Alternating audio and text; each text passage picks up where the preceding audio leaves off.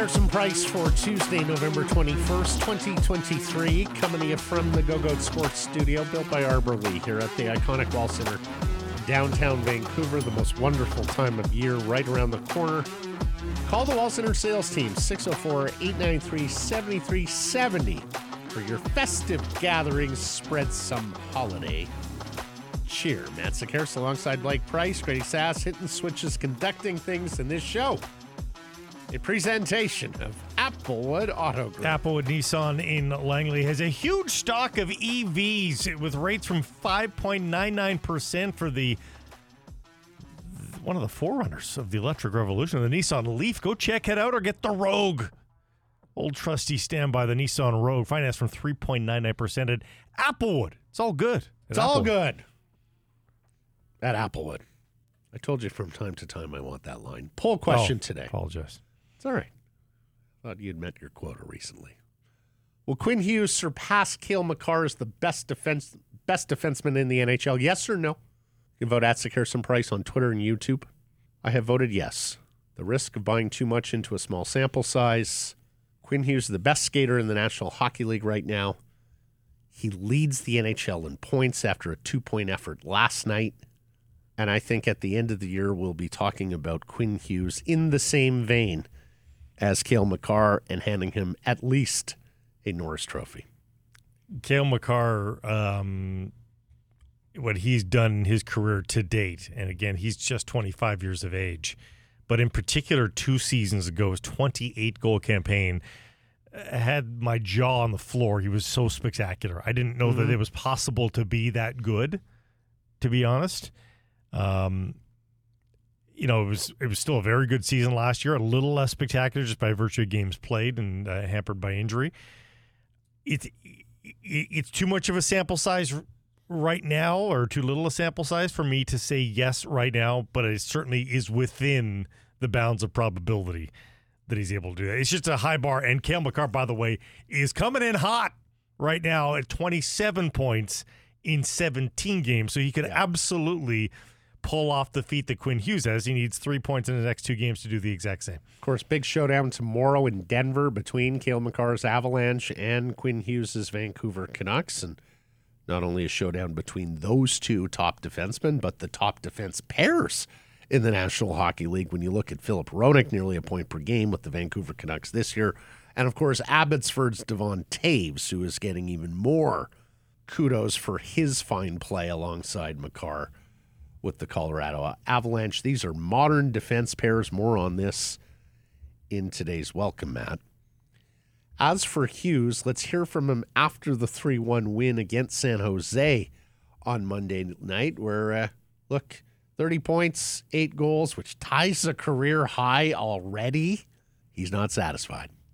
Always trying, I think I can't get caught being satisfied or happy. I think in the past, getting real satisfied and then, letting your foot off the gas here. And I think that I've been really good at, sticking day to day and trying to attack each day. And that's what I'm trying to do. All gas, no brakes. His 58 shots also leave the Vancouver Canucks. He's playing 24 minutes and 27 seconds on average per night, plus 16. 2 game-winning goals already this year, 13 power play points, on and on it goes for Quinn Hughes, the Canucks captain. Now, victory last night over San Jose. I'm not sure this is one they'll write home about. It's a dreadful opponent, of course. I think you could critique it and say, gosh, you got to beat that team going away. Well, they did already this year. Yeah. San Jose has played better, and Rick Talkin mentioned in the postgame that they've changed some things up about how they play defensively and collapsing in front of the net. Mackenzie Blackwood was very good in the San Jose goal last night. Thatcher Demko was good in the Vancouver goal. They almost outshot them 2-1. though. Like it was outside the last flurry. I think it was 37-22 late in the game for the shots on goal. Well, they got it up to 40, then they took 3 shots away from them. Yeah, finished at 37. Yeah, which is, by the way, 4 more shots than they had in the 10-1 in the 10-1 way. This game turned several times, one on a coach's challenge from Rick Tocchet for goaltender interference, and not one I thought he was going to win either. but they take a San Jose goal off the board. 2 minutes later, Quinn Hughes scores to make it 1-0. Then Lafferty with a shorthanded goal at the buzzer at the end of the second period, and you know they're in good stead then because San Jose is just not coming back from 2 goals down in the third period to beat many teams, but they score early in the third. Thomas Hertl on that 5-minute power play, and we'll discuss the Nils Höglander slew foot and fine here in a moment. And yet there is Vancouver yet again, and it's more Hronek and Hughes with incredible play at the blue line to keep the zone and get the puck to net where JT Miller finishes. He's on an 8-game point streak right now as well. Let's hear from Coach Tocchet, though, because for the longest time, this is a 0-0 game, and, Prince Harry might have thought he was watching Premier League. Yeah, sometimes these games, it tests your fortitude in the sense it's okay, it's 0-0, and, I felt that first maybe a couple of lines were getting frustrated because they were getting some chance to win scoring, but we weren't driving to the net. A lot of it was outside stuff, and I think when you play, the Sharks, they've changed. Obviously they played well the last 2-3 weeks. They've changed some stuff. They pack it in. Thought their goalie played well tonight too. So you can't get frustrated. And you can't, sell the farm on every play. So sometimes it's good to have those games where it's 0-0 halfway through the game, and it's okay. I mean, that's something we got to keep, learning. More insightful stuff from Tocchet. Gosh, he's so good explaining the game and explaining different types of games, and he's absolutely right. For an offensively inclined team like the Vancouver Canucks, 0-0 is not their comfort zone, and patience is a virtue. So well done on winning this style of game. And I don't know how you felt about it, Blake. Jeff and I both thought the process was absolutely right from the officials last night on the Höglander slew foot and can live with the 5-minute match penalty. It was by no means the most forceful slew foot, but he also shoves him with his upper body down to the ice, so it's a dangerous play. Intent to injure sounds pretty grave. The match penalties where I've got no problem with the 5 minutes at all. The match penalties where I take issue with it as well, considering. And I just find this whole penalty, and like I'm looking at a San Jose host right now who tweeted last night, pardon me, there aren't much things worse than a slew foot. And I heard things like that uttered all night last night. There's a lot of things worse, like a lot. Like LeBanc's head goes nowhere near the ice. He braces himself. Interference, boarding, charging, fighting, high sticking, slashing, elbowing, they're all dangerous. And not one is more dangerous than the other, but you hear slew foot and people go, oh, we have to rid ourselves of slew footing in the NHL. Well, all those things I just mentioned, blindside hits, like no one, it's just, to me, it's kind of remarkable that we draw such this hard line on slew foot. Like you say slew foot in the NHL and it's like, oh my gosh, so dangerous, so classless. Like, I'm sorry, checking somebody from behind 2 feet from the boards, way more dangerous. Like the cross check to the lower back of Garland's last face into the boards. Not one person uttered, we've got to get that hit out of the game. But you see the slew foot, and you see 1,000 people say that. And I'm not saying one is more worse than the other. It's just the arbitrary line that we've drawn around slew footing, which to is me, now is in the rule book as slew footing. Yes, and it's automatic. So there's no scale of slew footing, but there's scale on all the other penalties. So the only thing I take issue with is that it becomes a game. This is the first major of Nils Höglander's career. We're not talking about a dirty player here. And the only thing I got a problem with is that it goes straight to a game misconduct, a match penalty, automatic, look from the league. These are two guys wrestling, and yeah, Höglander does the sort of the sweep of the leg to make it happen. But why is that deemed? This is a game played by 200-pound men at speed, carrying an implement, a sharp implement and a blade. This is a stationary penalty. Can it be dangerous? Yes. Like every other penalty I just mentioned, it can be dangerous. Why is this one held above all the rest? I don't get. If you want to deal with violence here, fine. But there's a lot of violence elsewhere that you just go, yep, that's good for 2 minutes. I don't get it. Rant over? Rant over. I blame Alex Burrows. On this market. It's a snoof. In this market. Hoaglander fined $2,800 today by the league. No further discipline after that. Well, last night's game also had royal assent, if you will. Yeah, Gregg. kept, and more evidence that this organization is doing everything they can to keep things under wrap. There might have been a time where that gets leaked. Did not. Jeff said he saw a bunch of business executives of the Canucks touring a group around on Sunday and went, that's kind of odd on a Sunday. Well, turns out it was the advance party for the Duke of Sussex and Meghan Markle. Getting the Prince Harry, of course, as the founder of the Invictus Games. If you're not familiar, for wounded warriors. Mm-hmm. It's coming here to Vancouver Whistler next February. And much like his grandmother, 21 years earlier, dropped the ceremonial puck against the Sharks. Against the Sharks. Sadly, no Mike Ricci visage beside his Majesty. Decidedly His better Royal looking Highness, people. sorry. Decidedly better looking people. Yes. And they looked like they were having a hell of a time. Yeah. When the scoring finally started. They were sitting in a box with the Chiefs from the Squamish, Musqueam, Tsleil-Waututh nations, as well as Premier Eby. Prince Harry leaping to his feet when JT Miller scored. Meghan Markle dancing in place. Puzzled by the no-goal call. That one got a lot of chatter when the goal got disallowed. Mm-hmm. And Prince Harry had to make his way through the Canucks bench en route to center ice to drop the puck. Almost slipped. He almost slipped there. Oh, would that have? That would have been bad. Oh, my goodness. That would have been bad. Would have been an elite item in the UK. Mm-hmm. All-time gif.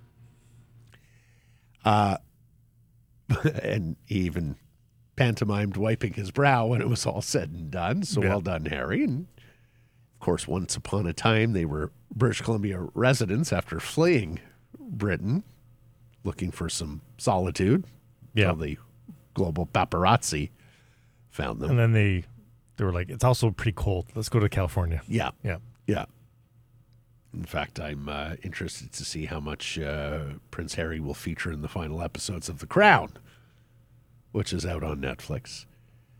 So he makes his way through the Canucks bench, and he gets a fist bump from Canucks head coach Rick Tocchet. I assure you this is not protocol, Blake. Take a listen. It was pretty cool. Yeah. I gave him a fist bump. I don't know if you're allowed to do that. I did it, though. He did it. I don't know. He kind of looked at me, but he did it. So, pretty cool to get a fist bump from, right? He picked the right guy to break protocol with, because if Harry and Meghan want nothing to do with protocols. Like they want to dispel with all of that crap. So if it was King Charles, absolutely that would have been an issue. Prince Harry has been breaking protocol his entire life. Yes. He is truly That's the brand. He is truly his mother's son Yeah. in that regard. You were so I was once a school child in Ottawa who was selected to go down to Parliament Hill because Her Majesty was coming. Mm-hmm. So I was one of the hundreds Of course you school were. kids. Yes, of course. Send Matthew. His mother's British. She'll really like that. And so we were given a protocol briefing, and we're told you do not reach out to touch the royal personage. You wait until the royal personage comes. It reaches and to you. offers. Yes, exactly. Yeah. Anyways, fun night at Rogers Arena, especially after the first period, because after the first period, Blake, I was like, this is dreadful. Yeah. That was amongst the worst periods of hockey I think we've watched this year. And Shorty and Ray talked about that on the broadcast. And really what it is the Sharks were great with that. Right? That boring, scoreless opening period was victory for them. San Jose is not winning many boat races. No. So more on boat races here in a second. So that was very intentional. But eventually we got some lubrication in the gears and the game got going. We asked about Ethan Bear on yesterday's poll question. We will recap those results later in the program. I saw Rick Dollywall reporting the Canucks will aggressively, whatever that means, push for Bear, and that there are a number of teams interested. They may have to move Carson Soucy to LTIR to account for Bear cap space-wise. Makes sense. Or a trade. He should eclipse 9 games, so that's not a big deal. And, of course, the Canucks are once again being taxed here. We've told you it's a very busy portion of the schedule, but Wednesday in Denver marks the first of 3 games in 4 nights, into Seattle on Friday, and then back against the Sharks Saturday from the Bay Area before coming home next week for Tuesday and Thursday games against the Ducks and the Vegas Golden Knights. So a lot of Pacific Division here. Yeah. In the offing for the Vancouver Canucks, who are 7-1-1 at home and have done great work against Western Conference teams at large this year. Herein lies the issue. Those Vegas Golden Knights are pretty damn good and still lead the division by a point, same number of games as the Vancouver Canucks, 1 overtime loss, 1 more overtime loss, 1 less regulation loss for Vegas is the difference right now. They're 8-1-1 at home. And then there's the LA Kings, Blake, who just simply refuse to go away. They win again last night. It's 3 consecutive for the Kings. Their plus 22 is 3rd in the league in goal differential behind the Canucks and Bruins. It's better than Vegas. They are 8-0 away from Los Angeles this year. They're only 3-3-3 at home, but they're 8-0 on the road, 25 points, 2 back of Vancouver with 2 games in hand. Yeah, the Canucks have actually got the 4th best points percentage in the Western Conference. They're behind Vegas, LA, and Dallas in pace. So we've talked about the cushion, and of course the Canucks do have a cushion to the playoff bar, and those just outside of it who are chasing. There's not a lot of cushion at the top of the Pacific Division. They are in a Donnybrook with a couple of teams playing terrific hockey right now. So got to continue the winning ways. Now, it was a busy night in the NHL. Of course, a dark night Tuesday, a dark night on American Thanksgiving Thursday. But one of the games, which, by the way, Jeff Merrick explained, he had a source explain it to him. There's only 3 buildings in all of the National Hockey League that had availability for games tonight. And Vancouver is one of them. Yes. But those Canadian teams are now on the road. Like Vancouver's leaving today to go on a road trip. Right. Arizona was the only American team. They would have had to go back-to-back, and they didn't want to go back-to-back. Right. And as John Shannon will explain to us later in the show, those American teams like to be home for the Thanksgiving Day holiday, and everybody likes the Friday games. Of course, the NFL owns Thanksgiving Thursday. 4 teams coming home from Sweden. But as we cast our gaze further down the Pacific Division, the Edmonton Oilers at 5-11-1, 7th place, better only than these lowly Sharks. Edmonton with a 2-0 lead in Florida last night, minus Sasha Barkov. The Panthers are playing without one of the best defensive forwards in the game. Connor McDavid has 2 goals, and they still find a way to lose. It prompted a question in the postgame from Sportsnet's Mark Spector to Connor McDavid, asking him, are you better off trying to win this game 4-1, or are you better off trying to win this game 7-5? Effectively, why are you guys trying to play to a defensive system that has not bared fruit for you this year and has gotten a coach fired, when if you just play fire wagon hockey, there's not a lot of teams, particularly Florida minus their number 1 centerman, who can win a boat race with you? Well, in fact, Connor McDavid's answer to the question is just factually wrong. He says, obviously, we're trying to keep the puck out of our own net. That's not the end. That's not the goal of a hockey game. The goal of a hockey game? Win the game. Score more goals than the other guys. That's right. That's the goal. So McDavid does make a, obviously not the first time that Spector has asked McDavid a question regarding the style that the Oilers play and whether they're better suited to just play up-tempo offensive hockey, because he says something along the lines of, boy, you really like this question. A little bit of frustration there, understandably so. But it's calling a spade a spade. I also think it's a decent question. Yeah. I mean, you don't have a lot more time to bleed if you're Edmonton. No. Retired NHL official Tim Peel, who is a interesting follow on Twitter. He's not a follow for me. Okay. He's a... That's how interesting he is. well... he's so harsh. Like he's harsh. He's angry. Yeah, so I got no room for that in my life. So. He's a lot of bravado there. Calls out the question on Twitter. Spectre sends him a direct message. Thanks for piling on, Tim. I'll remember that the next time you fuck up. Peel, well, it's a stupid question. Of course they'd like to win 4-1. Spectre, you never have the balls to answer a question for your shit-ass work, and you're critiquing me? Peel, quit being so sensitive. Grow some balls, Mark. Never played the game. Like, honestly. Spectre, been around it long enough to know a horseshit ref when I see one, Tim. Been very good read for my whole career, 35 years. Thanks for noticing. Peel, you've always been a fucking fraud, buddy. Now, Peel takes these DMs and puts them in the public sphere. Yeah. And a lot of people have an issue. Classy move. Yeah. With that. And Mark is absolutely right about the accountability of National Hockey League referees. Have never answered a question. Literally never answered a question after a game. Peel's initial tweet was, this is what happens when you call out an Edmonton reporter for asking Connor McDavid if he'd rather win 4-1. An idiotic question. Of course they would. This is why some players don't want to play in Canada. Connor played his ass off tonight. Well, that's half the story, Tim. And look, I'm not necessarily defending the totality of Spector's work or questioning, but I thought it was a decent question and an appropriate one last night. The only thing I'll say, and it's not would you rather win 4-1, it's stylistically how best to skin the cat here. And this is not why players don't want to play in Canada. In fact, I'm half surprised that Connor McDavid hasn't asked out of Edmonton earlier than this, not because of reporters' questions, because of a poorly run franchise around him. Go ahead.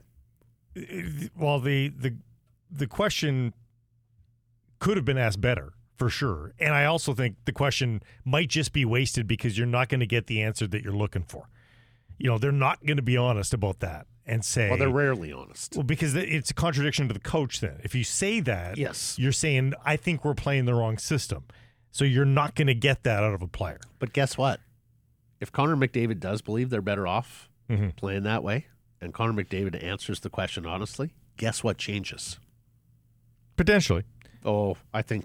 But they just made the change. Well, fair enough. I mean, I think maybe the question that you ask, if you're going to go down that road, is should you guys be worried more about offense and just scoring more goals than worrying about the defense that might not change? Find a different way to say exactly what you're trying to say. That's fair enough. I did like this tweet about it from @DataDrivenHockey. The Mark Spector of refs going after the Tim Peel of reporters. That might be the most accurate. Oh, man. Football, where the would-be game of the year in the National Football League, the Monday night Super Bowl rematch showdown between Kansas City and Philadelphia, ends with a dropped touchdown pass from Marcus Valdez-Scantling of Kansas City with 1:40 to play and KC down 4. Really symbolic of the National Football League year, if you ask me, Blake. And very much what Tom Brady has been talking about this week, and we'll get into that story tomorrow, about the product that the NFL is putting out. Because Tom Terrific, the GOAT, is not particularly impressed with what he is watching in his gap year after retiring and before heading into the Fox. I was going to say, gap year suggests he's coming back. Well, before he moves into the Fox analyst box. Every team in the AFC now has at least 3 losses. Philadelphia is clearly now number 1 atop your power rankings after winning this game. And really a splendid football game until that drop where Eli Manning on the Manning cast said it hurt his heart. And really, there's been a lot of things, I think, that have hurt veteran football observers watching the NFL this year. It has not been a great year. Well, you say splendid football Thursday game. has a chance to redeem. Well, look, I'm not sure Green Bay can hang in Detroit. I'm certainly not sure Washington can hang in Dallas. Then we get the San Francisco-Seattle game, and let's hope the Seahawks play them close and give us some theater in the nightcap. Of course, there's a Friday game between the Jets and Dolphins, and the Jets are going to some lad named Boyle at quarterback. If you're Some lad name. You say it's a splendid football game, but when I tune into the Kansas City Chiefs, I want to see offense. Yeah, I want to see 17 points. ain't it? And no points in the second half for the fourth straight week for the Kansas City Chiefs. Yeah, fair enough. The New York Jets have 9 points in the second half over those 4 weeks. They're second last in that category. You're trailing the Jets in a 4-week sample size of anything. That's not good. Well, and speaking of not good, Patriots, amongst the teams that have become unwatchable this year, rumors that Bill Belichick and the Washington Commanders could happen. Washington ownership, which of course has recently changed from Dan Snyder and includes a consortium that Magic Johnson is a part of. It hasn't grown up in the fiery depths of hell. Exactly.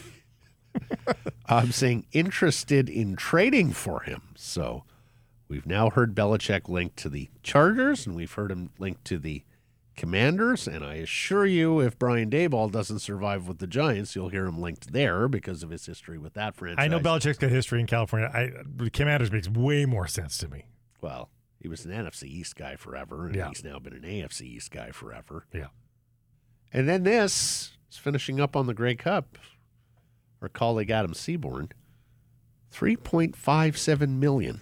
The average for your Grey Cup broadcast across TSN and RDS, as Adam notes, that's solid numbers for anything in 2023. A few years ago, the Grey Cup dipped below $3 million for the first time, and so getting it back up over $3 million and into the 3.5s is pretty good for, let's face it, what was a compelling game. And the peak audience was sensational here in the late stages as Montreal was driving for the game-winning touchdown. They actually updated those stats a little bit, and they've now said 3.7. Wow.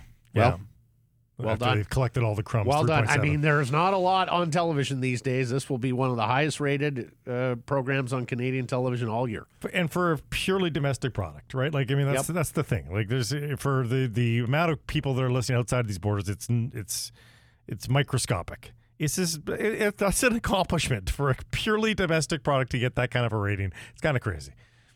I mean, it's almost 1 in every 10 Canadians watching. Yeah. For a sport that a lot of people say they don't watch, well, that's a lot of people watching. Anecdotally this year, I heard more about Grey Cup parties, which was the thing way, way back in the day. 80s was huge. Oh, my God. Like, Blake, when we were young kids, somebody on the block was having a Grey Cup party, right? I have some of my most vivid childhood memories are an annual Grey Cup party we had. Yeah. And there was 60 people at that party. Oh, for sure. Yeah. People moving in and out of the house. And I have vivid memories when my family lived in Calgary when I was young, when my family lived in Ottawa when I was young, of my parents hosting the Grey Cup party or going to Grey Cup parties. I don't think we'll ever see those days return. No.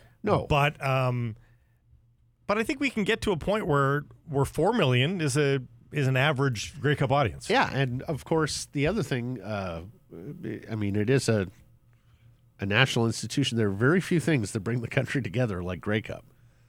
The other thing I'll say is, much like when we talk about a Super Bowl audience that is typically reported at 100 to 110 million, the rating system is not exactly designed to gauge that accurately. No. Because who watches Super Bowl with simply the family of your household? 4? Yeah. No, exactly. Yeah. You typically have people over, or you go to, as we did last year at Goodco in Granville, a viewing party where you're surrounded by dozens. Are you if not hundreds. suggesting that the ratings gathering system is inaccurate, Matt? Is that what you're suggesting after all these years in the biz?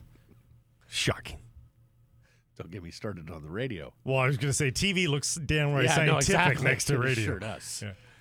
Let's get to today's menu. It's brought to you by Greta. Great place to catch the game throughout the season, playoffs, place to chill in the offseason. John Shannon will join us. Plenty to discuss with John. We talk about the NHL going dark this week. We talk about the Grey Cup. We talk about Quinn Hughes as captain, the Quinn Hughes-Cale Makar showdown.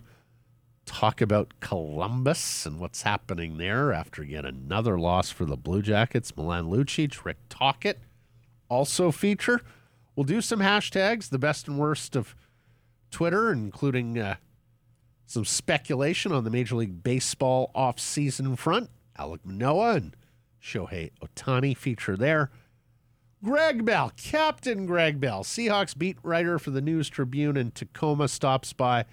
Talk about the big showdown Thursday at Lumen Field against San Francisco and whether they have the goods to climb the 49ers mountain. Talk about Geno Smith, the line of scrimmage for this team, Jamal Adams, where he fits, and the future of the Seahawks. Well, let's face it, at some point you have to get through San Francisco. If not in the division, in the playoffs, right? I'll believe it when I see it. Let's get into it. I don't know if it was malicious. Probably not. But I do know it was another WTF moment. My question to ownership would be, was it worth it? And the architect, and I use that term loosely, given there wasn't much architecture, more finger painting with this team. It's like the running of the Bulls in Pamplona. You know someone is going to get hurt. That's what you all need to understand here, right now. Wednesday in Denver, the future of the NHL on defense will be on full display. Quinn Hughes, Cale Makar, and by the way, their partners are pretty good players too. We're asking on today's poll question whether Hughes will surpass the Avalanche defenseman as the best blue liner in the game. Through 19 contests this season, Hughes has been the best skater in the NHL. Makar has held that defensive mantle since winning the Norris and Conn Smythe trophies in 2022. But beyond these two maestros, their partners are helping redefine the modern NHL defense pair. No longer are we saddling smooth skating offensive virtuosos with defensively oriented partners. That doesn't get the best out of them.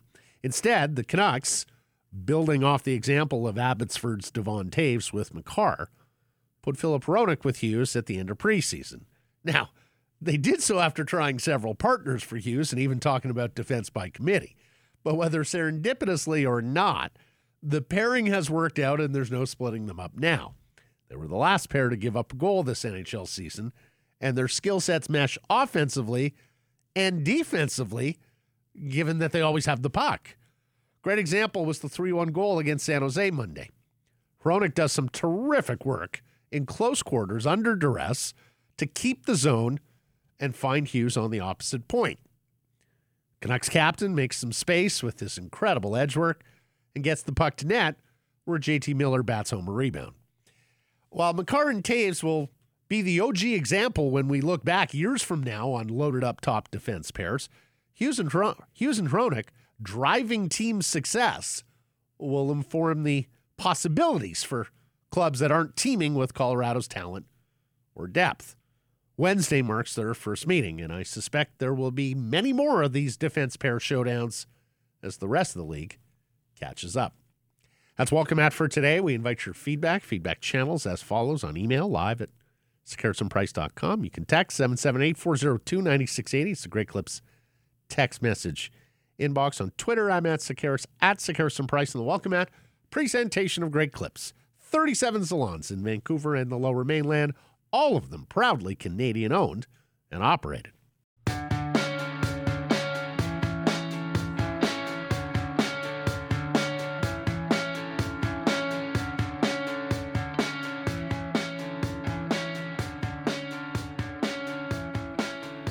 Sekeres and Price from Wall Center presentation, Applewood Auto Group. Applewood Kia in Langley would love to walk you through the 2024 Kia Seltos. It's a perfect size SUV, available all-wheel drive. It's kind of built for BC and BC parking lots. Our parking lots are too small in British Columbia. Have you noticed that? My parents have noted how thin some of the lanes and parking spaces are. Yeah. Well, space is at a premium.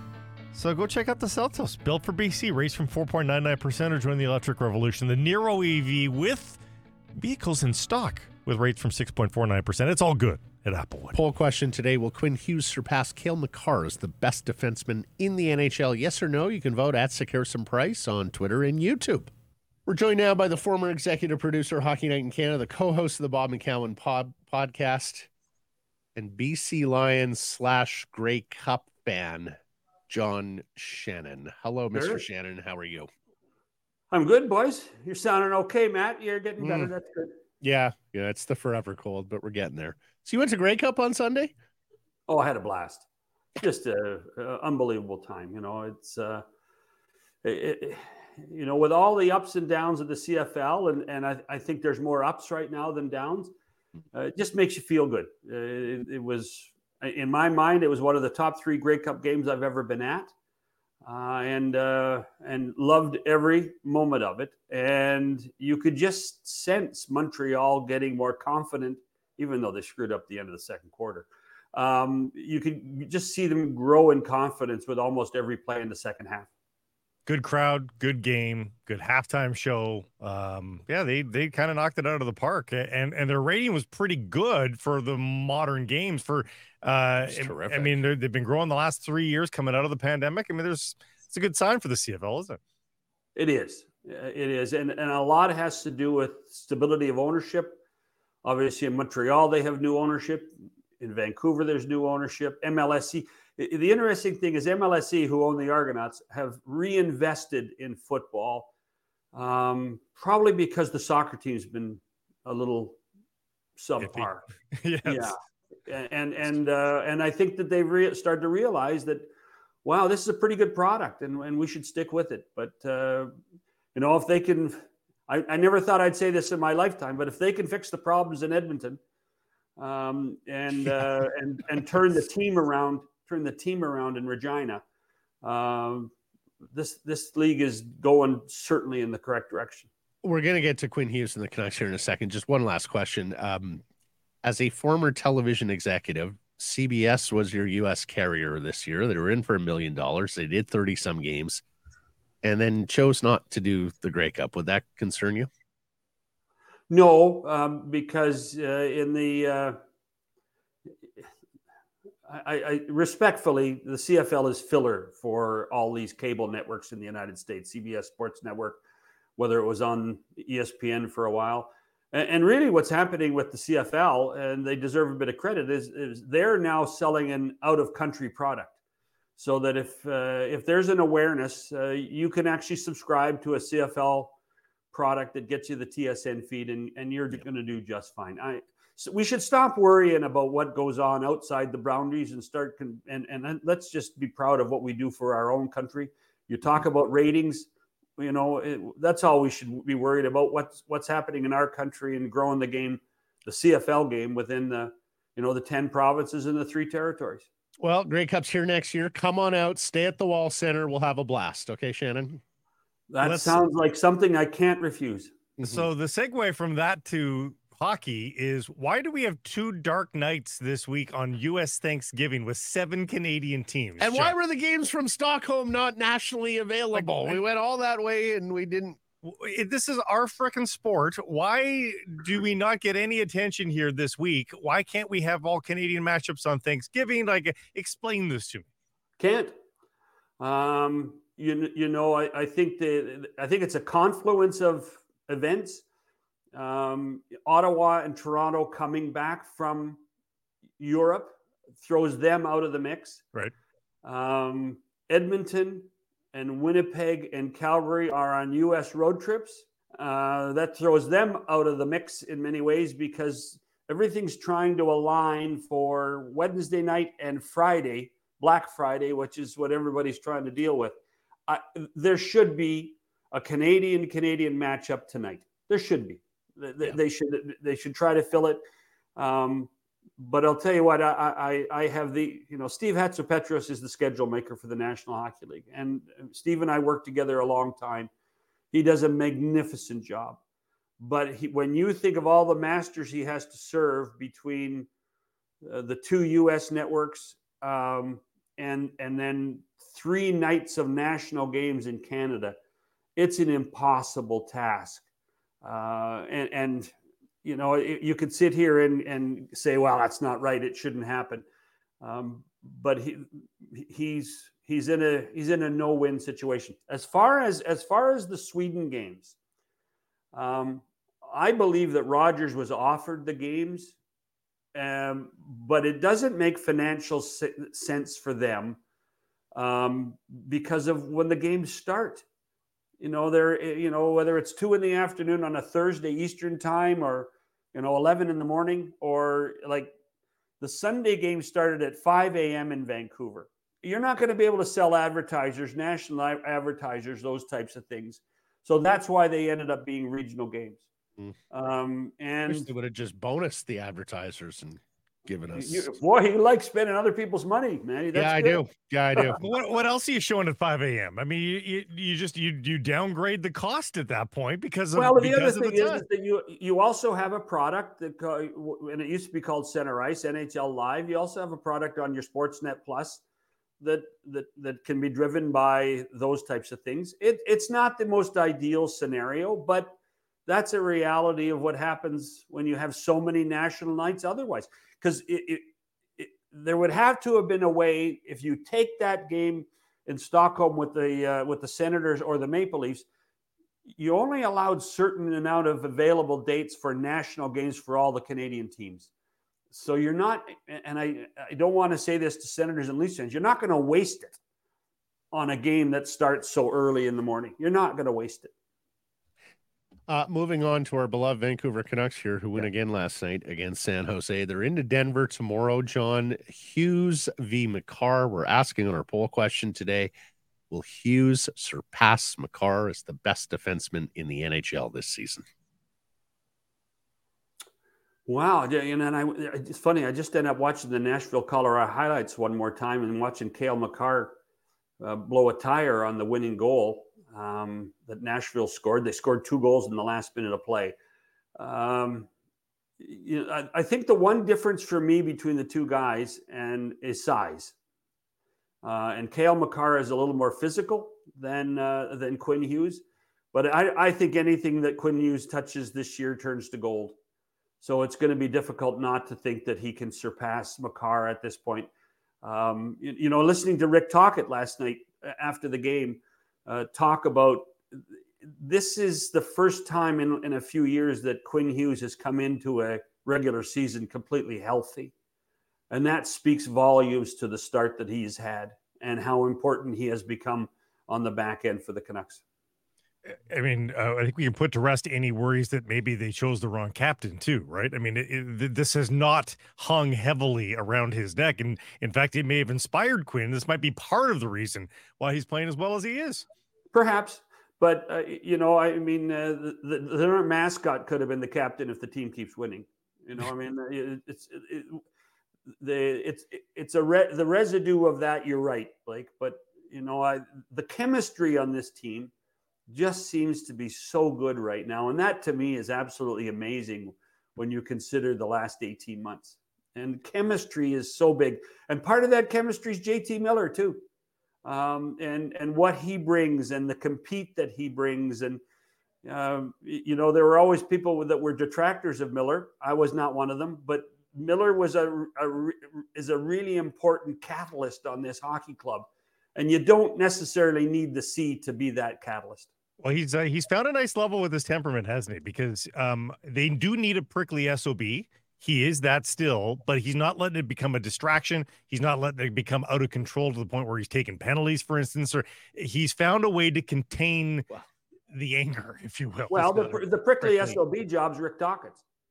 Yeah. I really think that. Well, he still is, though. Miller still is a prickly SOB.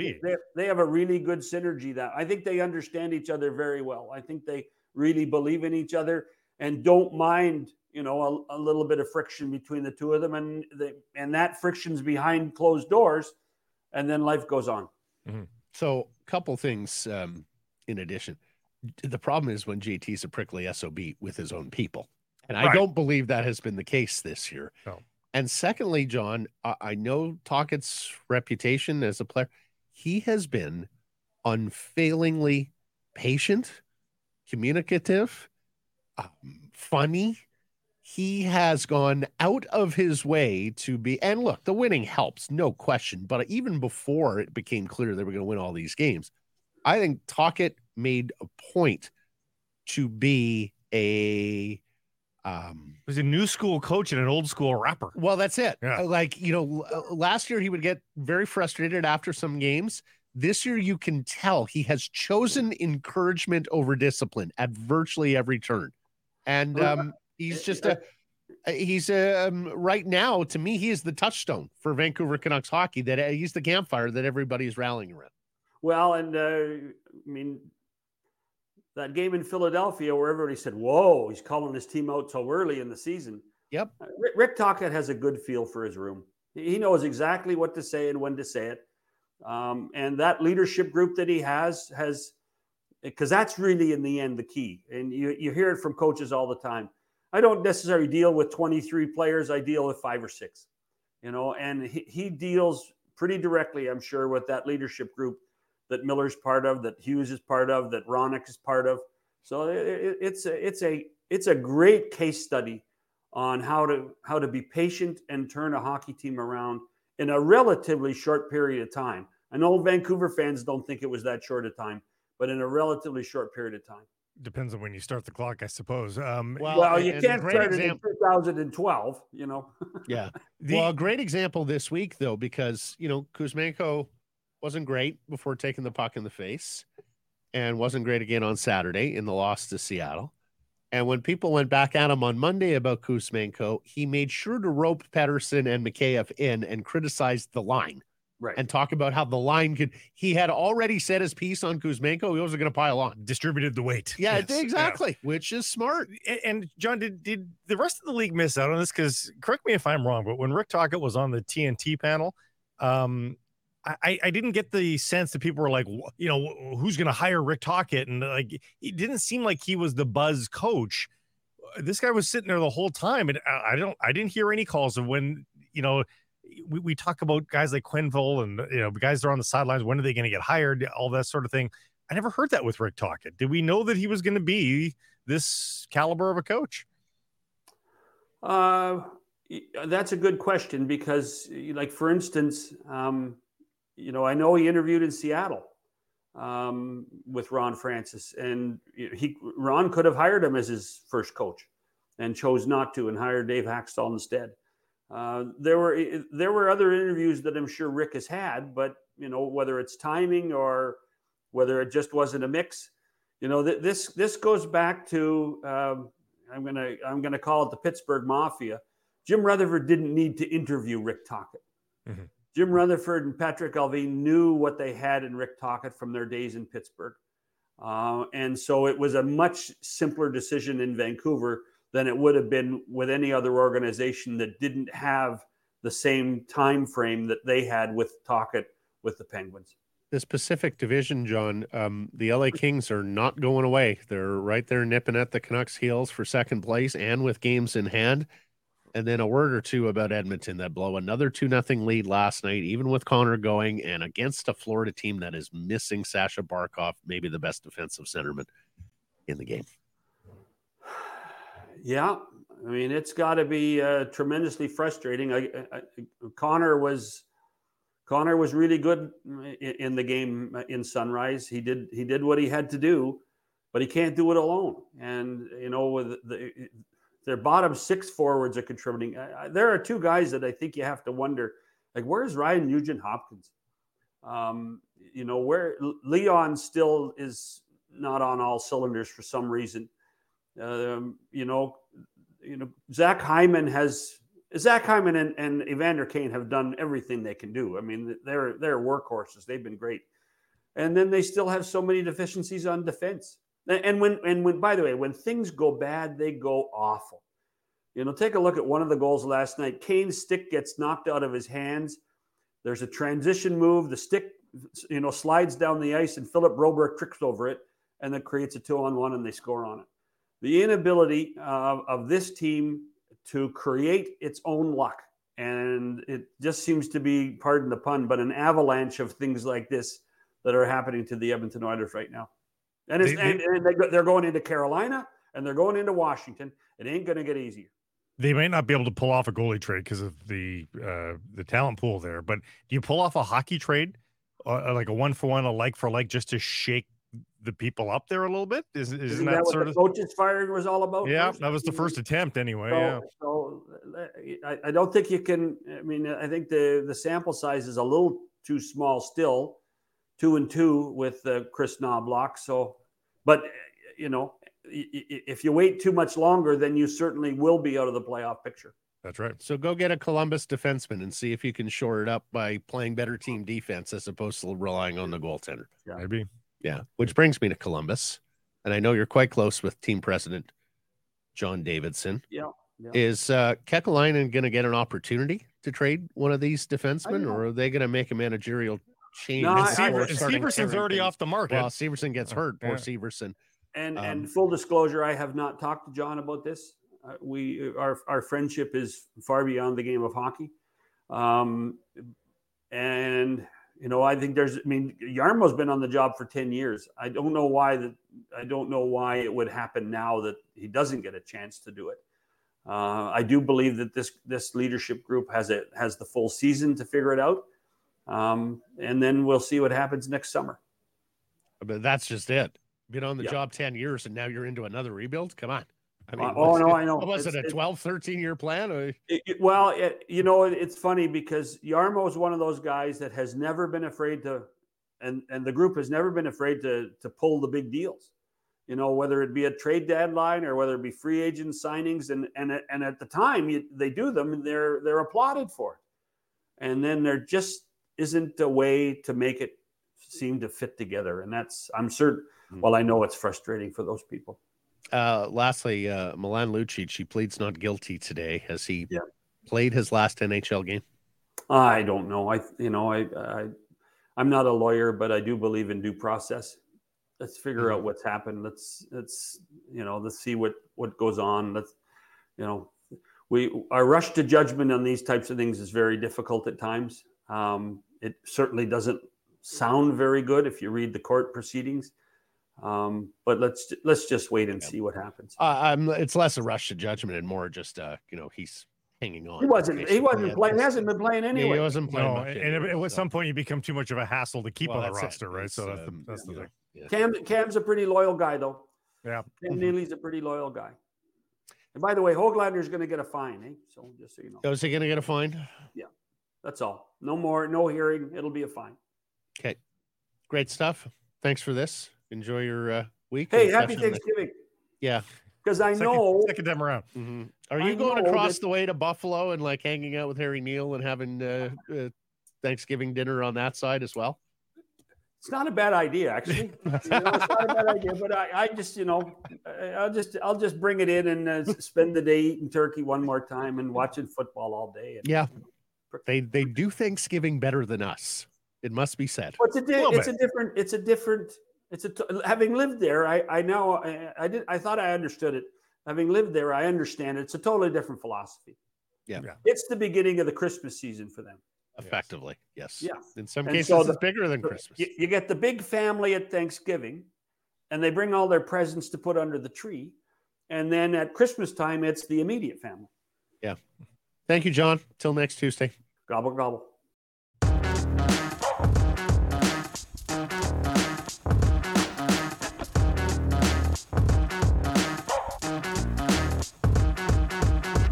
Harrison Price from Wall Center, presentation, Apple at Auto Group. Hashtags the best and worst at Twitter.com, brought to you by VGH Millionaire Lottery. You can be a multimillionaire for just $100 with your VGH Millionaire Lottery tickets. You get in to win one of 10 grand prize options, including home packages in Vancouver, the Lower Mainland, the Okanagan, Vancouver Island. We can take $2.7 million in tax-free cash. Don't forget your 50-50 plus tickets. Win half of BC's biggest jackpot. Can grow to $2.4 million. Early buyers win more, including bonus draws and 51 early bird draws. Of course, we all need VGH, and VGH needs you. Every ticket purchase supports VGH and UBC Hospital Foundation. With your Millionaire Lottery tickets, you are supporting more than just hospital care. You are supporting you and your loved ones who need it most. Order your tickets toll-free, 1-888-445-5825, in person at London Drugs, or online at millionairelottery.com. 19 plus to play. Know your limit. Play within it. At a Ports line, CBJ Patrick Laine on his healthy scratch versus Philadelphia on Sunday, quote, "Over my career, it's probably the most embarrassing thing that's happened to me. I'm not happy about that. They know that. It is what it is. It's over and done," end quote. Is it over and done? Is it over and done when you... if he says they know that, that sounds like he went to them and said, you don't do that to me again or I'm asking out. That's what it sounds like to me. Yeah. And just talked about this with John Shannon, but I don't see how Kekalainen can continue there as the general manager when you take a look at the letter that ownership wrote to season ticket holders after they had to, well, the fans at large after they had to fire Barry and Kent Johnson. Yeah. And the guy they've chosen, has decided I'm going to be Napoleon here. They said no to Babcock, and they've basically hired a proxy. I mean, why wouldn't you go 180 degrees, be the players' best friends, and see if nurturing and encouragement can get more out of this group? Goudreau's been a disaster. And look, Laine at $8.7 million with 3 years left, Blake, and a modified no trade at 25 years old. I realize he's struggling now, and I realize he hasn't been as good in Columbus as he was in Winnipeg. That's still an attractive player. Yeah, at 25? Yeah. You got to bet that he's going to get it. And again, he's not far removed. His last couple of years in Columbus have not been that bad. And then if he wants out, then rather than the narrative, Johnny Gaudreau wanted to be here, you're back to Seth Jones, Pierre-Luc Dubois, and others wanted out of here. Yeah. Yeah, you got to make that place as comfortable as you can to play in. Correct. And they're making it uncomfortable. At Talkin' Baseball, the Blue Jays are open to moving Alec Manoah per Ken Rosenthal. I would think. Sell low.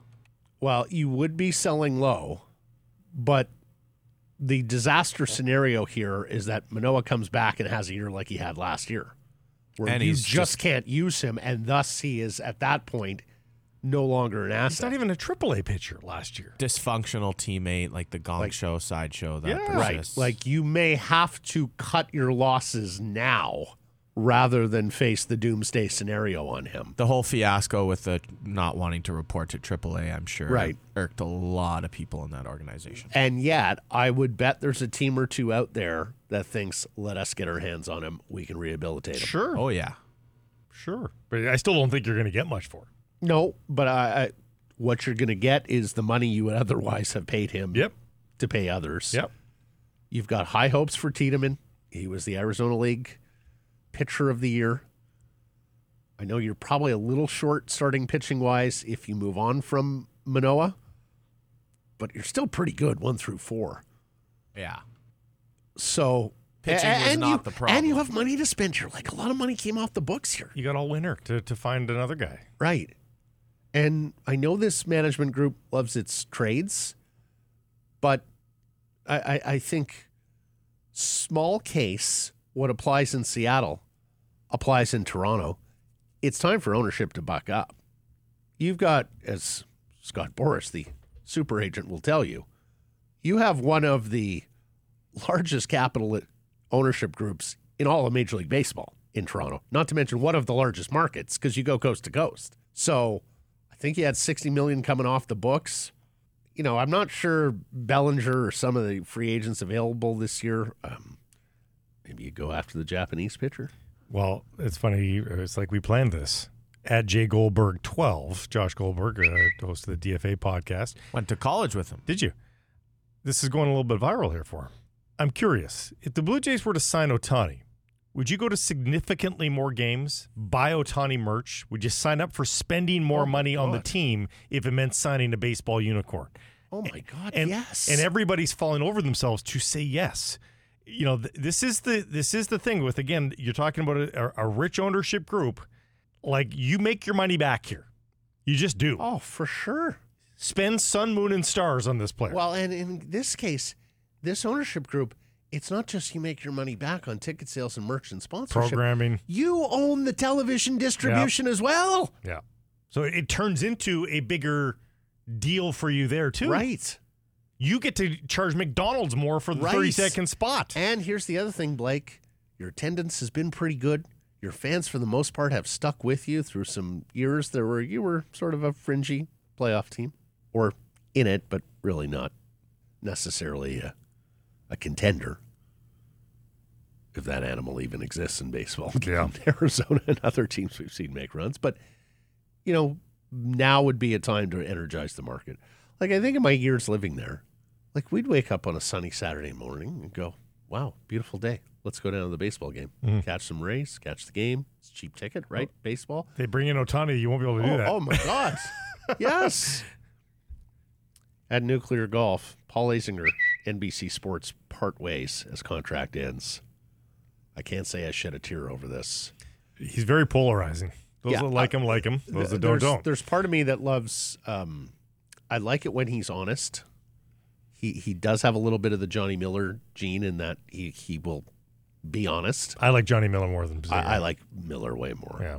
But some of the homespun, down home, huckster stuff, I mean, he's kind of the definition of the ugly American, Paul Azinger. He just wasn't as nice to listen to. It wasn't as comforting. No, and he would get things wrong often. Yeah. Particularly in big spots. And he was just so pro-American. You could, an American and, say, a European or someone coming down the stretch.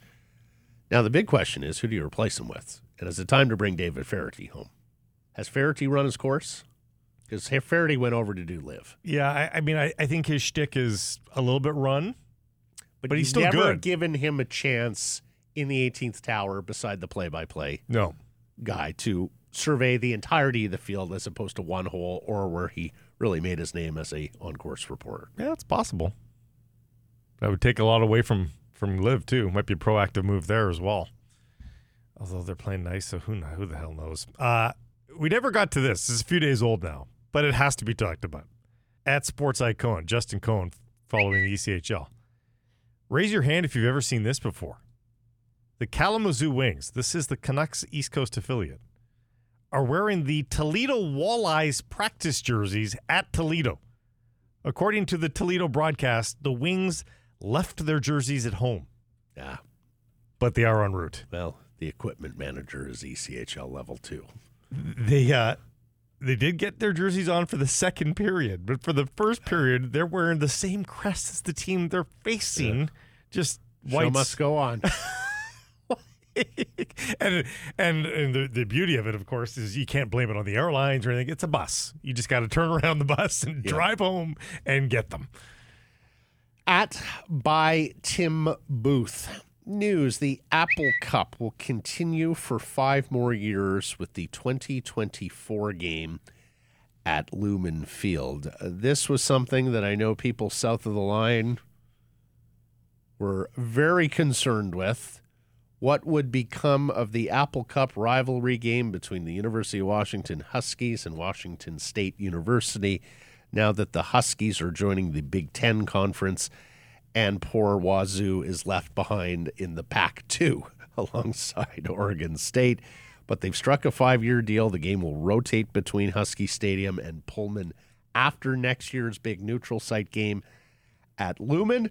And looky here, Saturday, Fox, 1 p.m., 5-6 Washington State needs a win to be bowl eligible, and they would upset and destroy their rivals' national championship aspirations. The 5th-ranked Huskies going into this game 11-0. I think they've won like 18 straight games.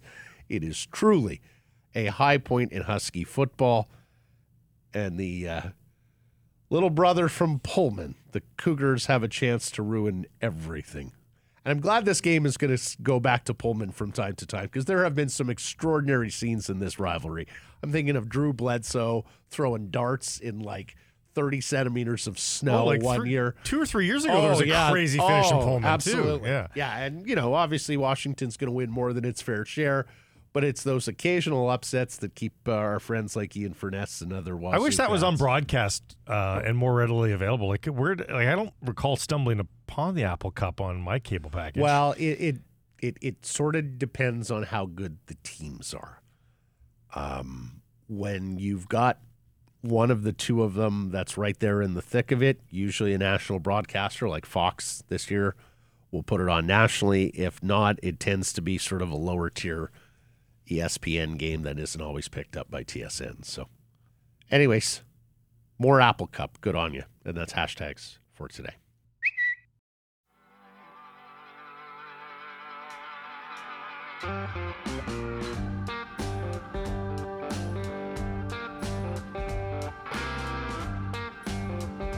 Joined now by retired Army Captain Gregg Bell, beat writer, News Tribune, Seattle Seahawks. We wanted to bring Captain Bell on for a midseason update on the Seahawks. Dramatic loss on Sunday. First ever Thanksgiving Day host on Thursday, and the big rival, no less, San Francisco, a battle atop the NFC West. Captain Bell, how are you? I'm Happy well, guys. Thanksgiving. Happy Thanksgiving. And as I joked with you off air, I'm surprised you took 5 minutes to not talk about the rolling Canucks. Oh my gosh, he's bringing it to the air now. No, I know. I mean, he can't help himself.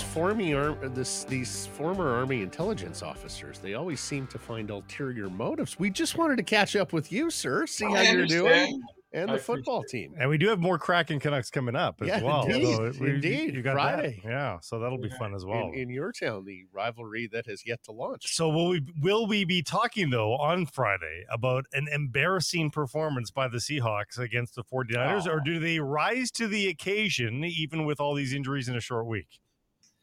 Well, Blake, I could see them rising to an occasion and still not winning the game. Yeah. I think they're still light years behind San Francisco on the line of scrimmage, offensive and defensive lines. They've been really gearing for 10 months for this game.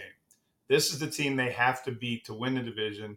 Otherwise, they're a 7 seed and they go on the road and get beat by Dallas or Philadelphia or San Francisco in the first round like it's been the last 6 years. So this is the team. I asked Carroll that yesterday.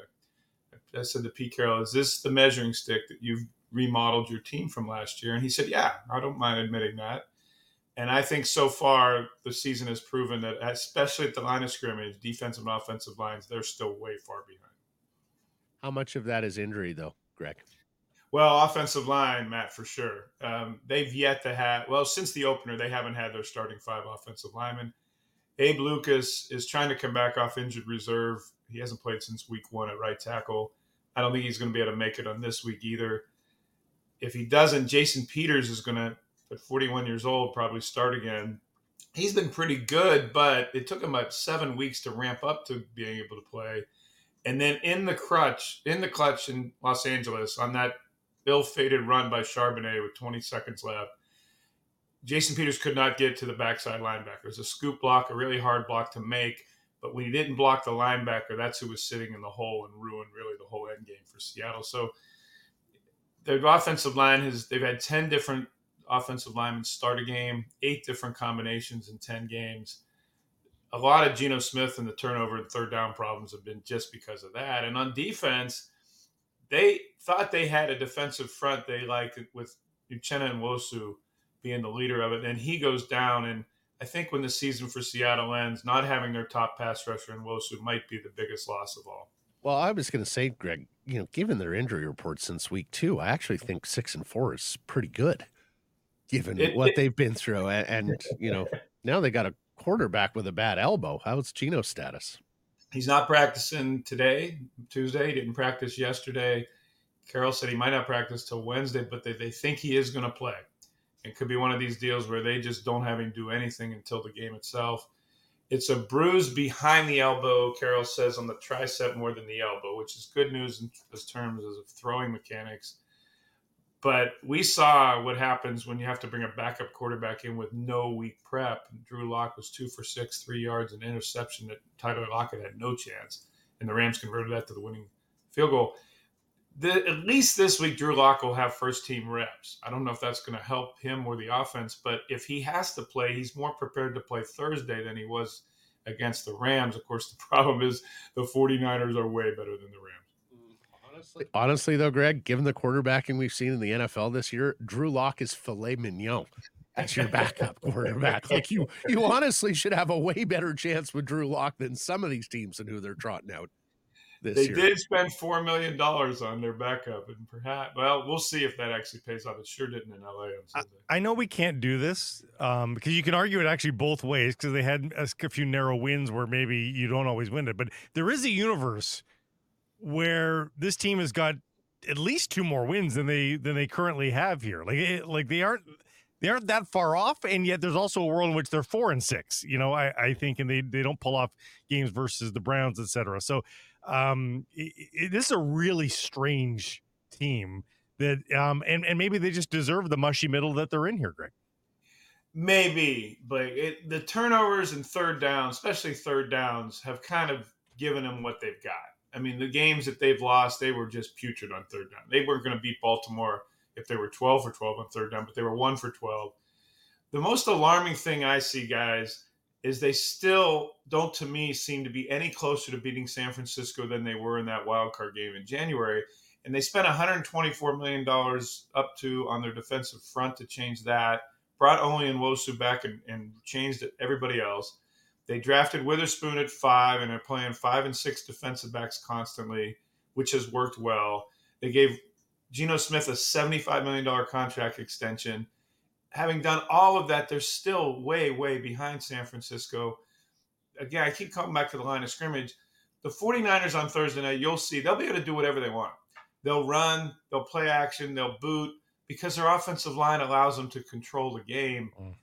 It's going to take turnovers and things that Brock Purdy did during the 49ers 3-game losing streak for Seattle to have a chance. What's the status and usage of guys like Walker and Jamal Adams even too, just based on coach's decision? Yeah, Blake, Jamal Adams, it looked, they aren't going to say it, but it looked like they didn't want him having possibly missed this game by playing the Rams game, so they held him out of the Rams game. His knee injury, the doctors told him that his knee was going to hurt well after this surgery, and that's what he's working through. He's pain and doesn't practice much between games already, and then he had to sit out the Rams game so he can play in this game 4 days later. Kenneth Walker doesn't look like he's going to play. Strained oblique, could be a few weeks, and that's a problem. They have to run 20-plus times, at least 25 times like they did against Washington, to keep pass rushers off Geno Smith. Where are those 25 carries going to come from? Zach Charbonnet is going to start, but can Kenny McIntosh make his NFL debut off of injured reserve and get some of those reps? DJ Dallas, who's a third down back, maybe a special teams guy. Guys, I think the entire season's tableau on offense is shaped by their run game. And when they don't have it, defenses like San Francisco's dominant front will just tee off on the pass rush and get to Geno Smith, cause turnovers, third downs, 3 and outs, and that's when games become runaways. They have to run the ball to be better equipped to be close in the fourth quarter of games and to convert on third down, so it's not 3rd and 11, it's 3rd and 3.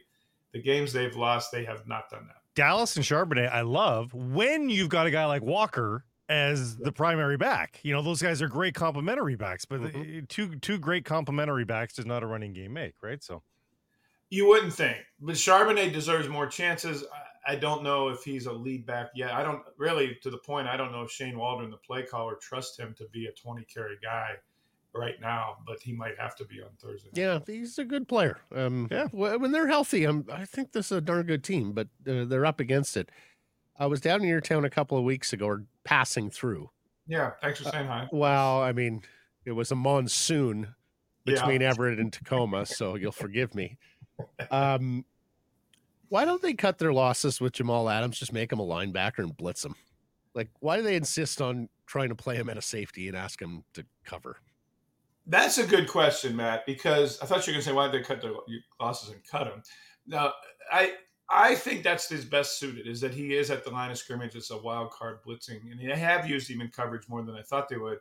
They say some of it is Julian Love's versatility at the other safety spot, and they like moving him around in coverage and in the box against the run and covering outside and inside receivers. Diggs is Diggs in the center field, deep post safety. But I'm with you. I thought Adams was going to be more of an edge rusher, especially when Nwosu went down and they lost their top outside edge rusher.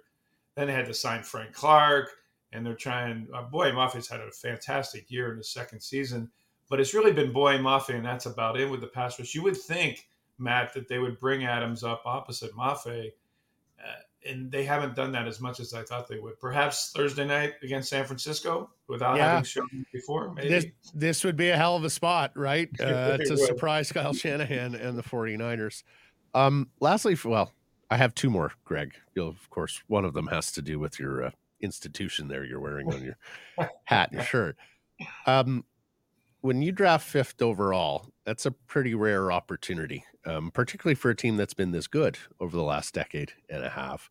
I don't think anybody would dispute that Witherspoon is a terrific corner. God, you love the effort, you love the physicality, and he can really do it all. He plays the run, he plays the pass, and all of that. But you were pretty good there to begin with at that spot. You think they're going to rue not taking a different position, even a quarterback, at that spot as the evolution of this team continues? That's a good question, because I thought that myself. That Witherspoon has done it for this year, and he has been brilliant. He might win Defensive Rookie of the Year. I know Jalen Carter and the East Coast bias will get a lot of votes. And without a lot of training camp too, right, Greg? Correct. Like they dropped him in, and he shone from the get-go. Correct. And he'd never played nickel before either. He'd been a matchup inside corner at Illinois, but he's not a inside full-time nickel slot corner. And that he has done that, which is really hard to do as a rookie. You got to do a lot. You got to read blocks. You got to take on lead blockers. You got to, like you said, to be a sure tackler. And oh, by the way, you have to cover the Julian Edelman, Cooper Kupp types that do the slot. So Witherspoon has been that for this year. But to your point, they can get out of Geno Smith's contract this coming off season for relatively low cost for the $75 million price tag his 3-year extension was. This would be the one time they could do it as well after next year. But if Geno Smith turns the ball over and continues to make mistakes in decision making, what's next year's draft class look like at quarterback? It's probably not as strong. I know it's not as strong as this year's class. And I don't know if they would have taken Anthony Richardson at 5, who turned out to get hurt at the Colts. But it does beg the question, even if Geno Smith fulfills his 3 years of his contract, that's only 2 years from now. And who's your quarterback after that? Drew Lock is not signed beyond this year. He had a 1-year deal. They don't have a quarterback of the future. They have a quarterback of the present who's turned the ball over before last game 8 times in 4 games. And you're right. They had a generational draft pick at 5 where you would go get a quarterback. And that's why I thought they were going to draft Richardson, frankly, because of how high they were picking. They didn't regret it now. They don't regret it Thursday night. I think they're going to regret it in April and May. 2 words, Nathan Rourke. Come on. Go get the Canadian kid out of from Jacksonville. Come on. We promise you won't regret it. I've heard that from more than a few up your way. Mm-hmm. Lastly, Blake, he's beaming his Black Knights of the Hudson, the Army Cadets, 365 yards total offense, every single one of them on the ground in a good victory over a pretty good program, Coastal Carolina. Offsetting Navy's aerial explosion with 102 yards to beat East Carolina. 10-0, Blake. The game was over in an hour and 15 minutes. December 9th, Captain. We're with you in the long gray line there in the Army Navy game. Should be a great game of rugby. Yeah. They should beat Navy. I mean, they got 6 turnovers to beat Air Force 23-3, but the Commander-in-Chief's trophy, I can tell you this. I know players and classmates of mine at West Point. It's a bigger deal to win the Commander-in-Chief's trophy than any bowl game or anything. Oh, of course. And they get to go to the White House. They get to get a couple days anyway in Washington, D.C., of banquets. And that doesn't sound like much, but for cadets who are usually stuck in the rockbound Highland home on the Hudson River, it's pretty cool to get out and get feted by the White House. And that's what's at stake for them at Foxborough. It's cool. I get to go to Foxborough. First time the Army-Navy game's been there. I'm going to be there. And it's 30 minutes from where my daughter goes to school at the Coast Guard Academy. She's going to throw on her dress blues and go in as a Coastie and enjoy the game with me. But, yeah, it's such a spectacle. I've said it on your show before. It's such a spectacle if you could ever get to go. Maybe they'll put it in BC Play or whatever they call the bubble dome they have up there. Yeah, probably not. Gone, man. The bubble's gone. No, we got a retractable bubble. Yeah, exactly. We now have slides as opposed to a bubble. Metrodome Northwest. It's not that anymore. Yeah, something like that. Greg, great catching up with you. Happy Thanksgiving. Pity you have to work the actual Thanksgiving Day game, but I hope you and the twins and Wendy have a wonderful weekend. We'll appreciate it. All that great holiday to you guys and then to your families and to Canada and Vancouver. Hey, it's great. I get to work Thanksgiving and Christmas Eve, so I'm good. That's right. Yes. Yeah, how about that? What a season. Enjoy the holidays, sir. Thanks. Be well. Happy Pucks.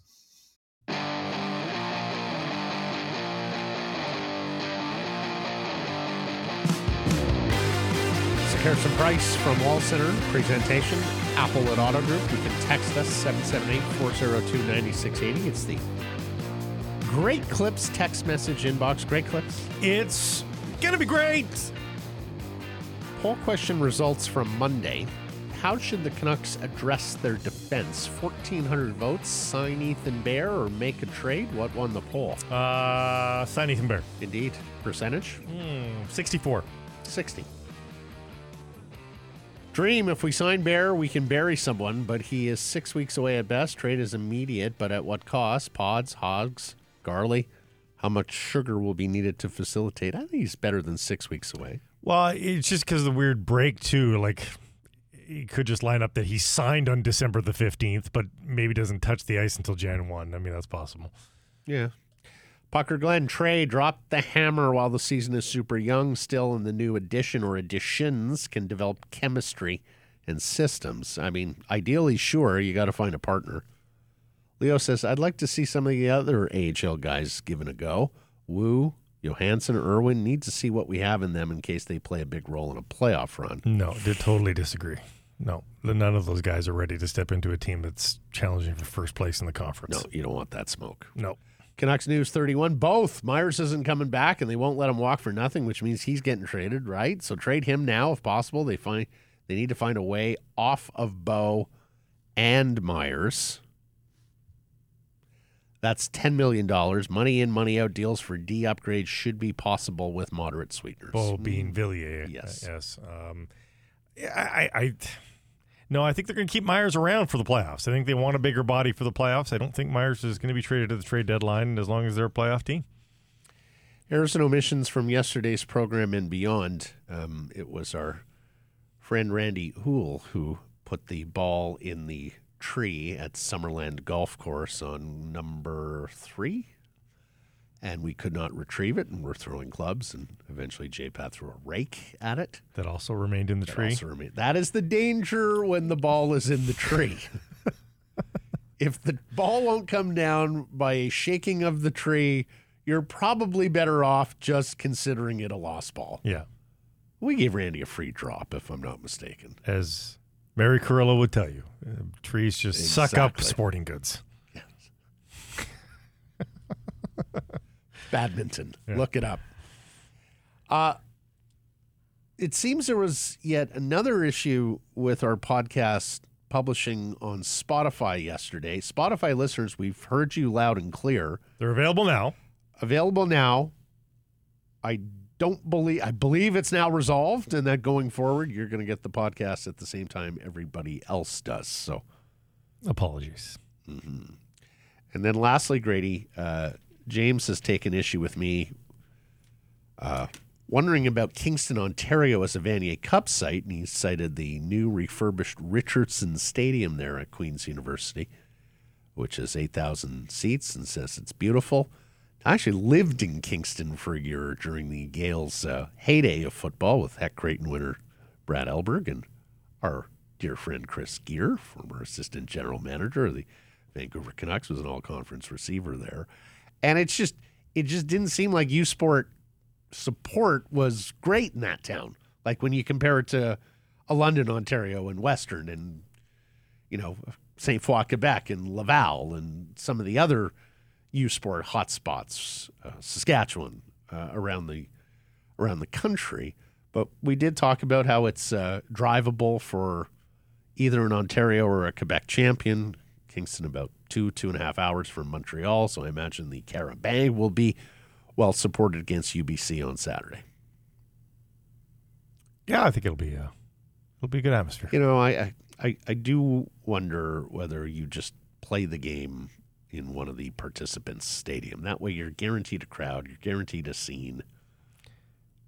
I think a neutral site works for a bigger football game in a bigger league. And an Ontario-Quebec championship, you can sort of expect everybody to travel. I don't know. Are you getting people to travel? It is a long. First of all, so if you're a UBC alum or fan, and you want to attend this game. Oh, my God. Planes, trains, and automobiles. Well, that's it. I mean, you're flying into Ottawa or Toronto and driving to Kingston. I know a lot of parents that have kids at Queens, away. and they're like, we might as well have sent our kid to Europe. Like, it's a long trip it's a home. Very long trip. Well, James made 4 points in the inbox, and two of them have kind of encapsulated this. He says, this will be the biggest ticket in town. The city will be alive with excitement.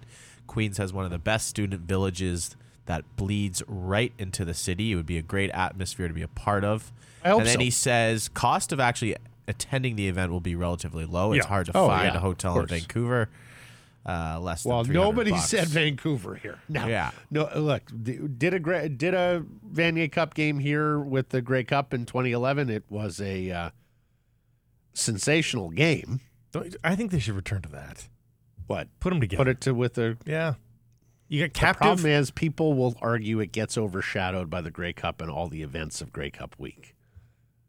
See, what if you separated by a day? It was both on the weekend days, wasn't So it was played the Friday night. Oh, okay, here that's and yeah. the Sunday, yeah. Yeah, so that to me that makes sense. Gives you a recovery day. Yeah, it makes it more difficult though. Like in places like Regina, you got to book tons more hotel rooms where they're not always available. I just think play it at one of the. Ultimately, you know what the biggest wish is? I wish we cared more about university sports in Canada. To a degree. Yeah.